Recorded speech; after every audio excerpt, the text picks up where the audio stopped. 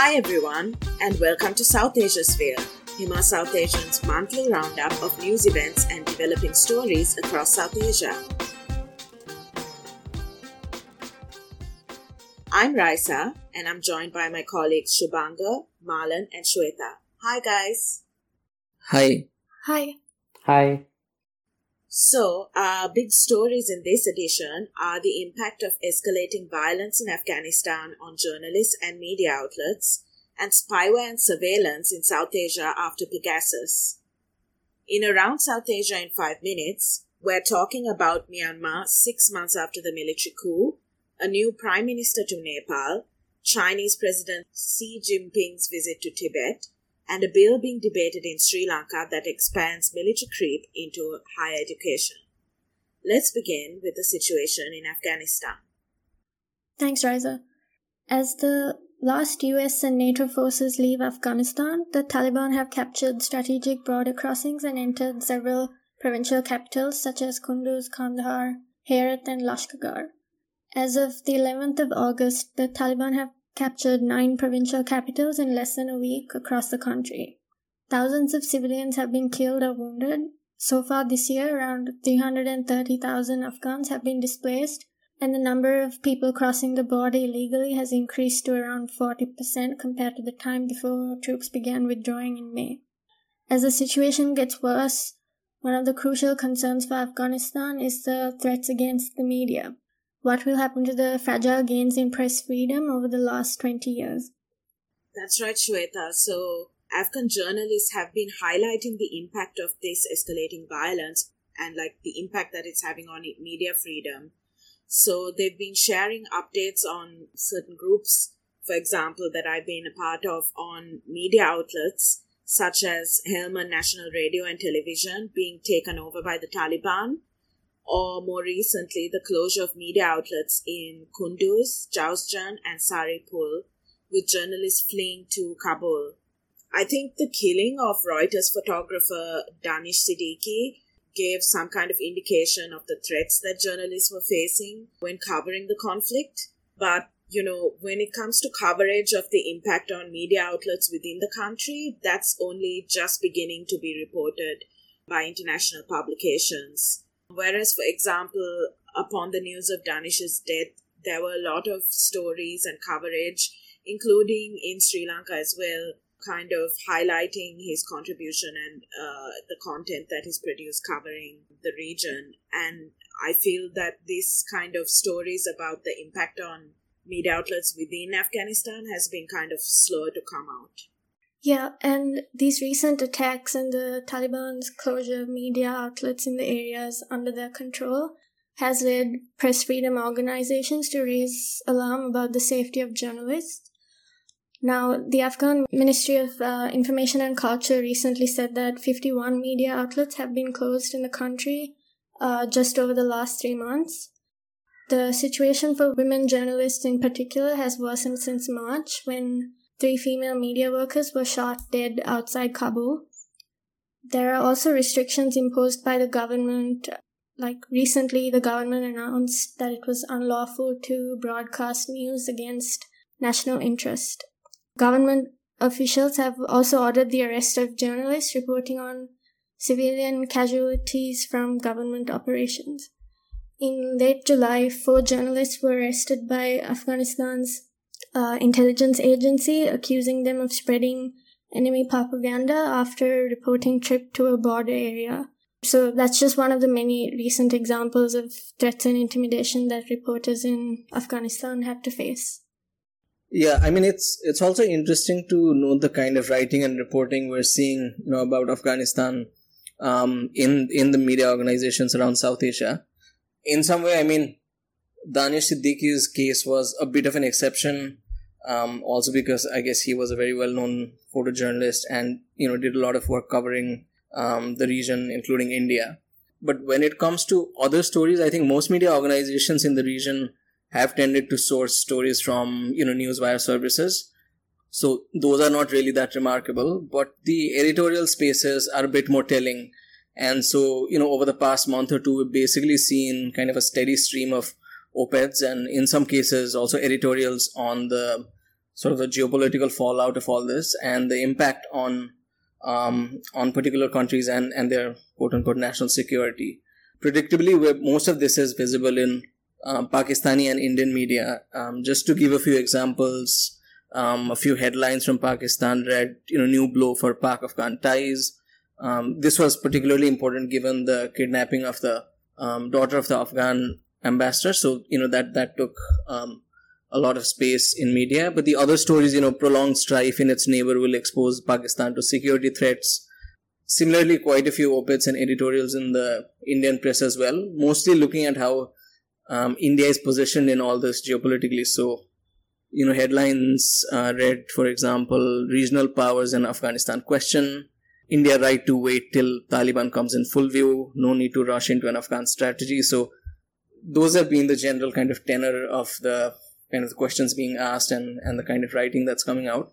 One notable and somewhat differently positioned piece among these was an article in the Karachi-based Dawn by the physicist and public intellectual Parvez Hoodbhoy, who's also a Himal contributor. So he had a colorfully titled piece called "Who Messed Up Pakistan," and it went into not just the complicity of the US and Soviet Union in Afghanistan's political trajectory, but also the role of the Pakistani state in Afghanistan's recent history. So I found that slightly interesting.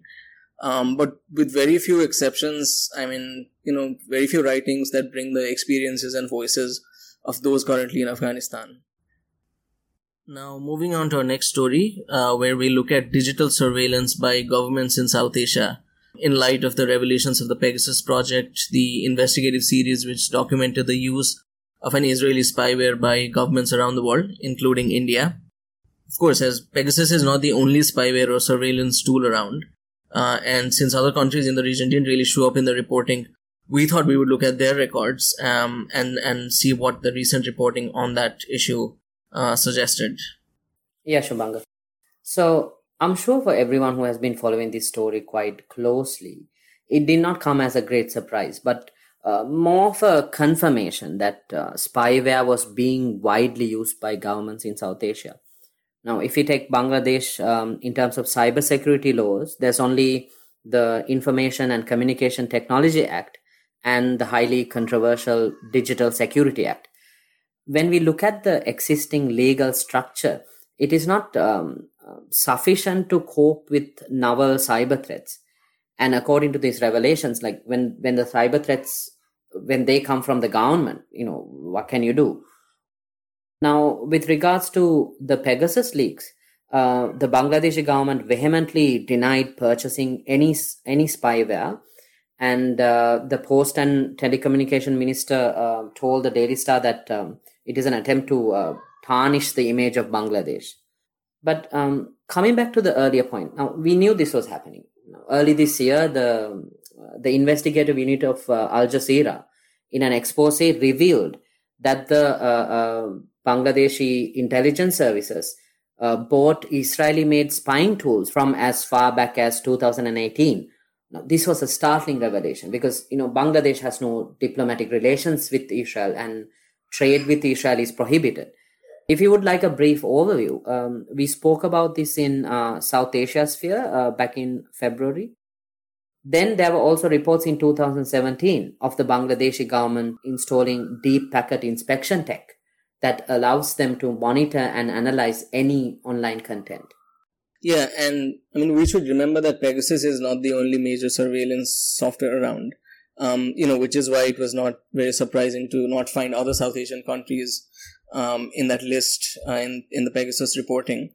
And also, like you mentioned, in this particular case, the ability to buy and use Pegasus requires permission from the Israeli Defense Ministry, which, say, a country like Pakistan might not have, given its difficult relations with Israel.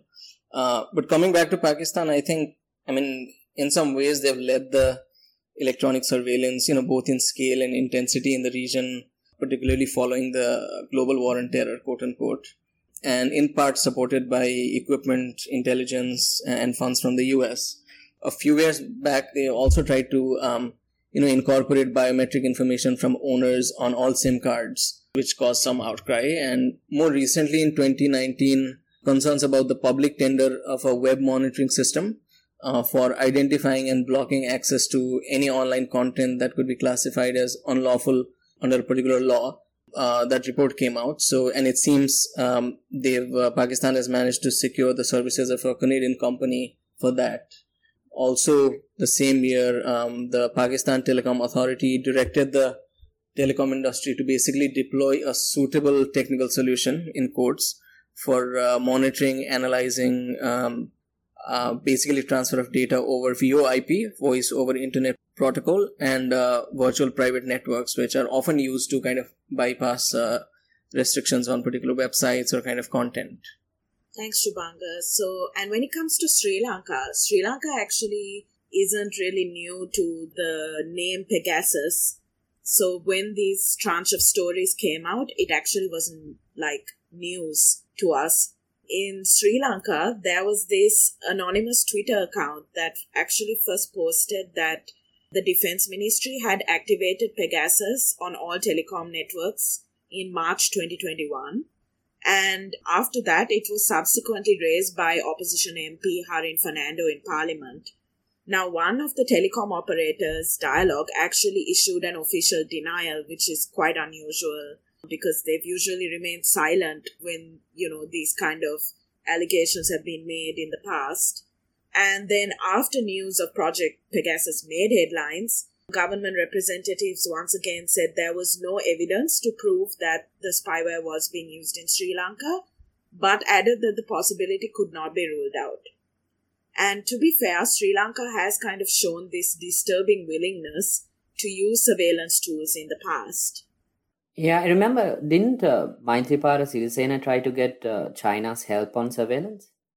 Yeah, that's right, Marlon. So in 2019, when Sirisena visited China after the Easter Sunday bomb attacks, he actually asked China for help on online surveillance. And supposedly, this was to combat terrorism and misinformation on social media. There were actually even reports of a grant being provided of over 5 billion rupees for military support in terms of software and other surveillance equipment at the time. Since as far back as 2012, actually, reports have also been highlighting Sri Lanka's contracts with Chinese companies, like, for example, ZTE and Huawei, which includes telecom infrastructure. And this is slightly concerning as a US Congressional Committee probe found that some products from these companies could be used to aid surveillance. But it's also not just China. So in July 2015, WikiLeaks actually revealed that the Milan-based hacking team, which is a company which sells intrusion and surveillance capabilities to government and law enforcement agencies, had actually been contacted by Sri Lankan intelligence services, police and the CID for their products on multiple occasions, including for information on their remote control system, which basically allows for broad surveillance on PCs and smartphones. So while all the focus right now is on the Israeli-based NSO and the Pegasus project, as Shubhanga said earlier, there are actually multiple companies which offer similar capabilities, and the agreements that they forge with governments are often veiled in secrecy.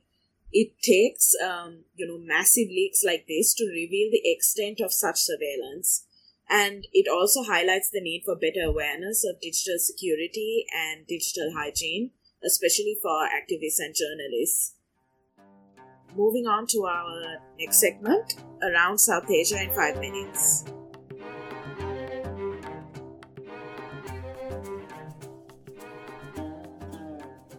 Now, starting from Sri Lanka, one of the main stories that broke in July was the proposed Kothalawala National Defence University Bill, or the KNDU Bill.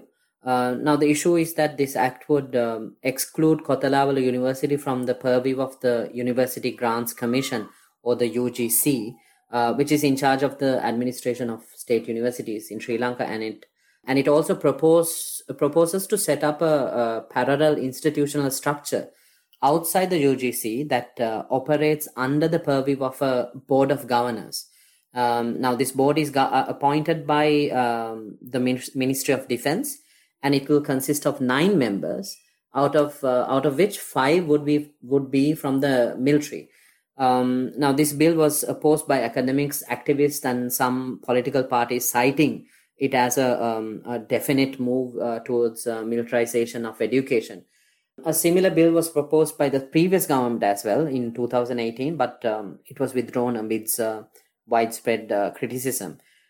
This bill was supposed to be presented last Friday on the 6th of August in the parliament, but it was deferred by the government to a later date.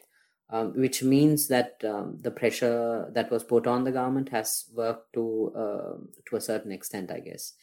Also, parallel to the protests against this, against the KNDU bill, there are also school teachers who are currently striking and protesting against salary anomalies. And meanwhile, in Nepal, after several months of political and legal contestation, there's a new government in power now. This basically comes after the Supreme Court overturned the former Prime Minister KP Sharma Oli's decision to dissolve the parliament. And I think more significantly, the court also instructed the office of the president to appoint Sher Bahadur Deuba, the current Prime Minister, as the Prime Minister, because the court basically recognized his claim to command the support of a majority of the members of the parliament. So the new government has been in power for almost a month. And yet the cabinet seats remain largely unfilled. I think there are 5 ministers right now. And, given that this is a coalition government of 5 parties, including a faction of the former incumbent party, it doesn't seem like this will be an easy term for the new prime minister. And moving to Tibet, on July 21st, Chinese President Xi Jinping made an unannounced visit to Tibet, and it's the first official visit by a Chinese president in 30 years. Now, the International Campaign for Tibet linked Jinping's visit to the 70th anniversary of the controversial 17-point agreement, which the Dalai Lama has renounced as an agreement made under duress. China has historically made attempts to erase Tibetan culture and language. Most recently, ICT reported that new military camps for younger Tibetans have been established in Yingtri across the border from Arunachal Pradesh in early 2021. ICT also reported increased surveillance in the days up to the visit. It has been 6 months since Myanmar's military seized power in the February 1st coup, which ended a decade of limited democratic reforms and triggered mass protest and a civilian disobedience movement. So what's happening in Myanmar 6 months later?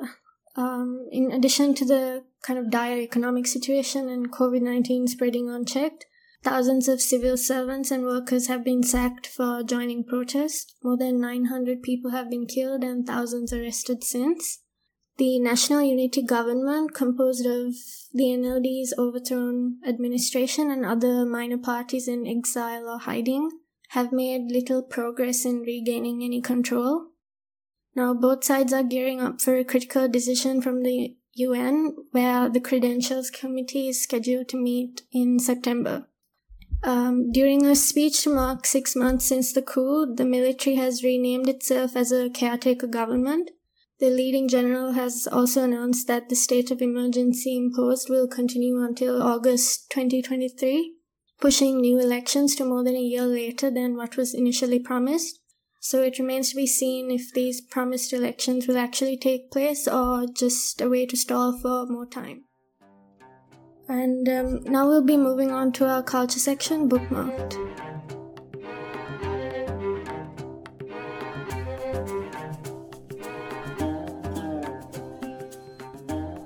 Continuing on the same note, my recommendation for this month is an online group exhibition called Myanmar Voices, We Are Still Here, curated by Hong Kong-based Korean Weber Gallery as a declaration of solidarity and support for 14 contemporary artists working on Myanmar. The artwork serves as a reminder not only about the importance of expression and courage in the face of political oppression and censorship, but also kind of generations of creative voices in Myanmar who are pushing to represent like what's really going on in the country. The exhibit will be up until the 15th of August, so do check it out through the link on our website. And my recommendation is a book that was recently published and is available freely on the public domain. It's authored by Father Stan Swami, who's the activist who died in early July and whose death has been also been termed judicial murder because he had been under detention under the Unlawful Activities Prevention Act for a long time, and he actually contracted COVID during his detention. And despite calls of his release and bail, and the Indian state and court's complicity in this was seen as particularly problematic. So the book, so it's basically a collection of his writings, several of which were written while he was in detention. It's titled "I Am Not a Silent Spectator," and it has, I think, about 10-15 short articles, some on kind of ideological essays, but also some on his experiences after being detained for the Bhima Koregaon case, and also has a few prison diaries and poems. So that's my recommendation, and you can click on the link we'll add to the transcript to check that out. Well, I don't really have a recommendation, but I have more news. Hopefully not boring news. So I think you guys have seen these memes coming from Pakistan. One is the disappointed fan, which went viral during the ICC World Cup. So that has been inducted into the meme museum in Hong Kong. Did you guys know that there was a meme museum? So then so it's been a good month for memes coming from Pakistan. There's another one of the iconic memes that came from Pakistan, which is friendship ended with Mudassir meme. Right. And it has been auctioned for over $51,000. Which one is your favorite out of the two? And the friendship one, obviously. I think nothing can beat that. Yeah. I mean, I was gonna say it's hard. I like them both. I think the disappointed fan covers a lot more. That's true. Exactly. Different it's situations. More versatile. Yeah, it's more versatile. You can use it anywhere. But the friendship ended is also good too. Yeah, it's very specific.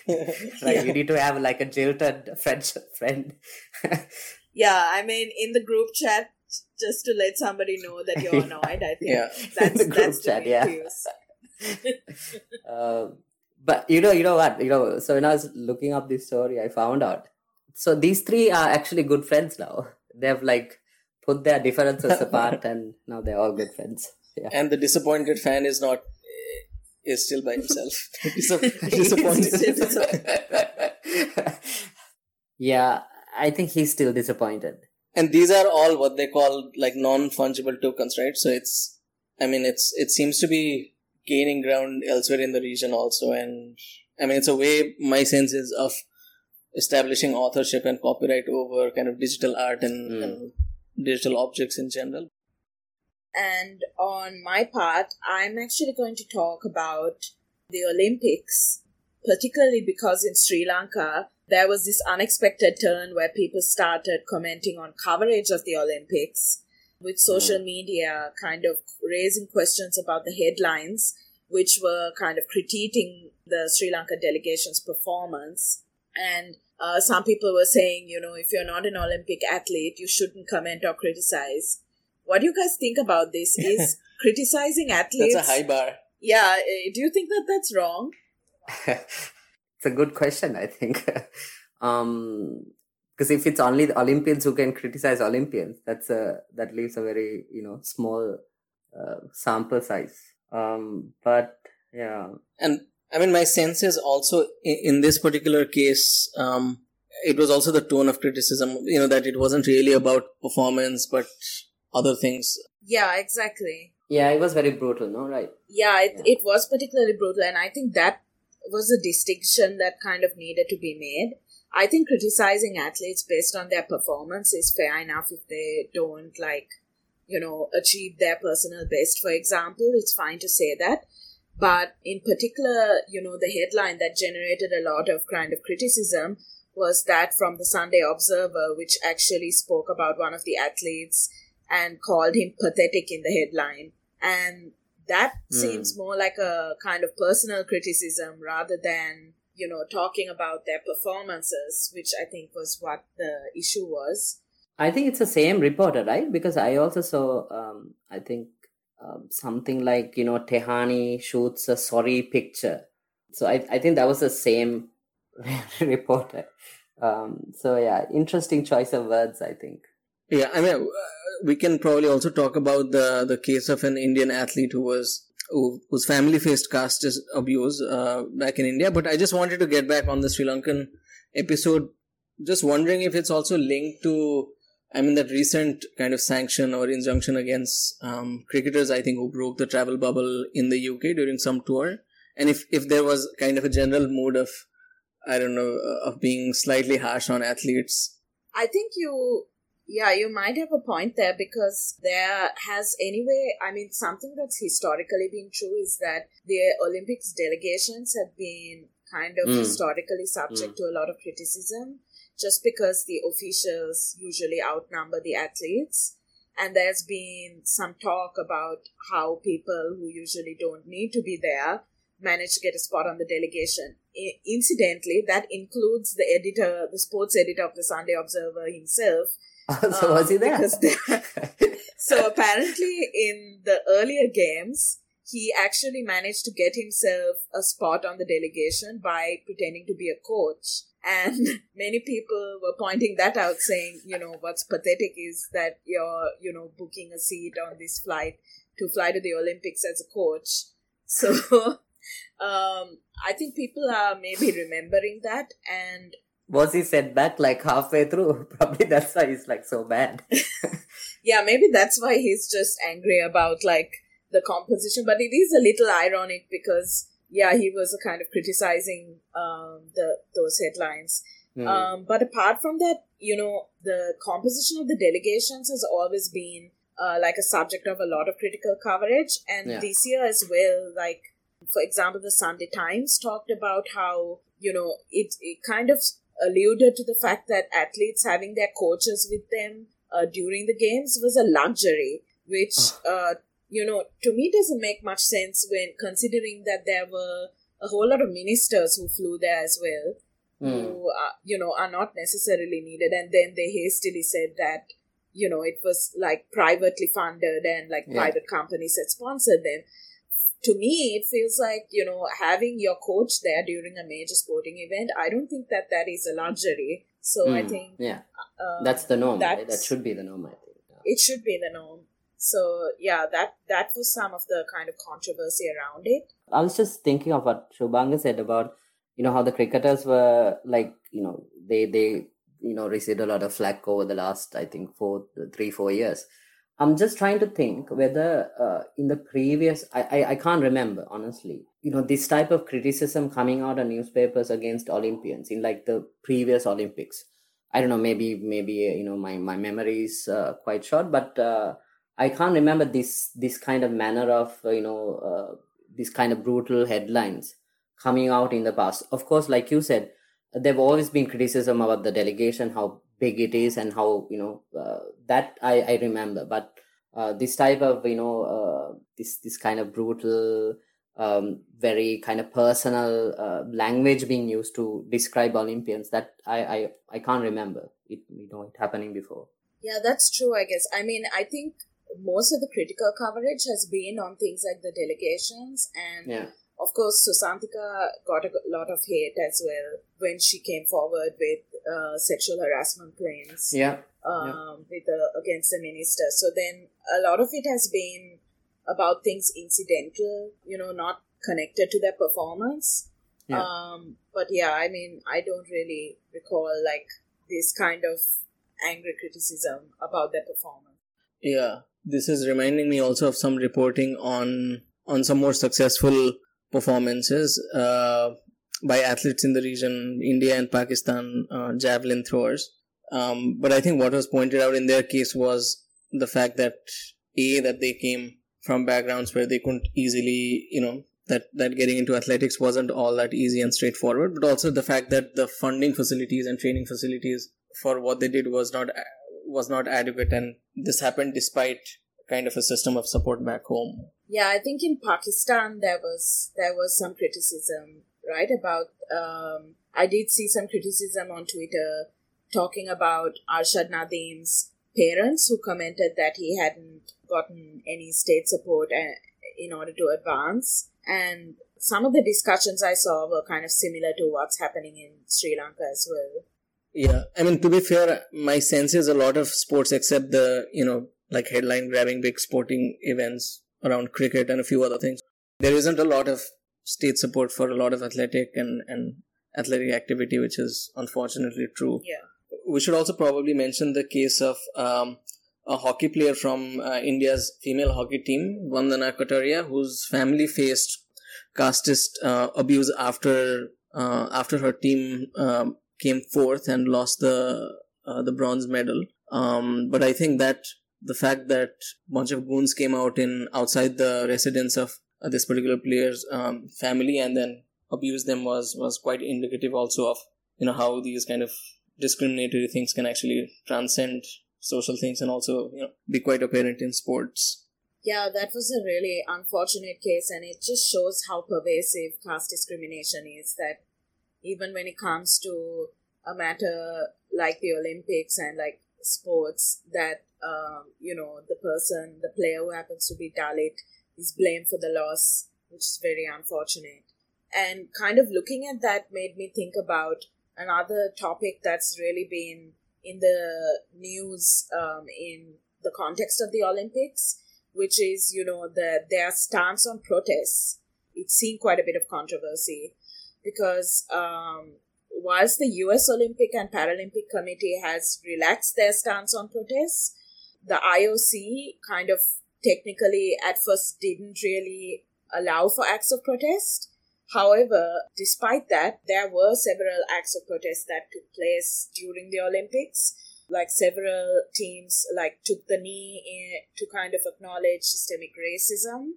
But I think the most public act was definitely one of the more public ones, was from shot putter Ravin Saunders, who, when she stood on the podium, she made like an X over her head. And she was basically saying that symbolized people oppressed everywhere and like intersectionality.